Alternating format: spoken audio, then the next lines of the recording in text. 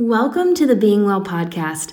You are listening to a minisode where I, Eloise, share a quick thought in 5 minutes or less to help encourage and challenge you. Let's dive in. We often hear that we shouldn't be a yes person, or we need to learn to say no more often. But there are some of us who need to say yes more often. No is a good answer, and boundaries are definitely healthy. But have you been saying no to everything?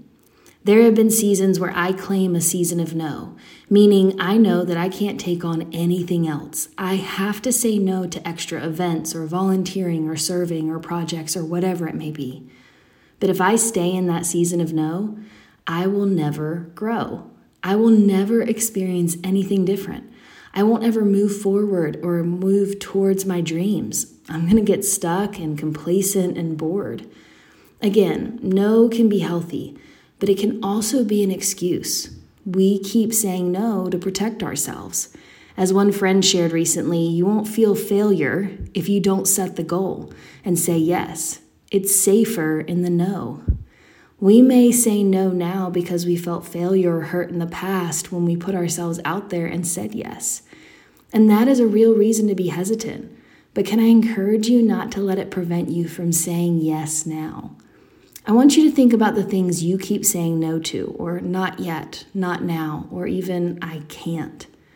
Why are you saying no? The answer might need to be no, or not yet, or not now. But maybe the answer should be yes. So allow me to ask some sensitive questions to help you determine if it should really be a no, or if it might be a yes.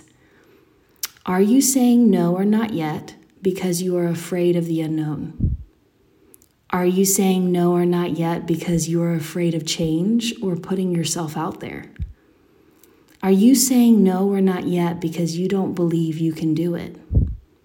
If the answer is yes to these 3 questions, I encourage you to reconsider your no.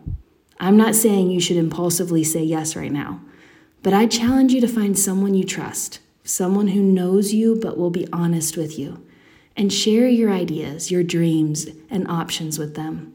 We get far too into our own heads, and fear can take up too much space in our minds. Let someone else help you break that script and decide if no should be a yes in this next year.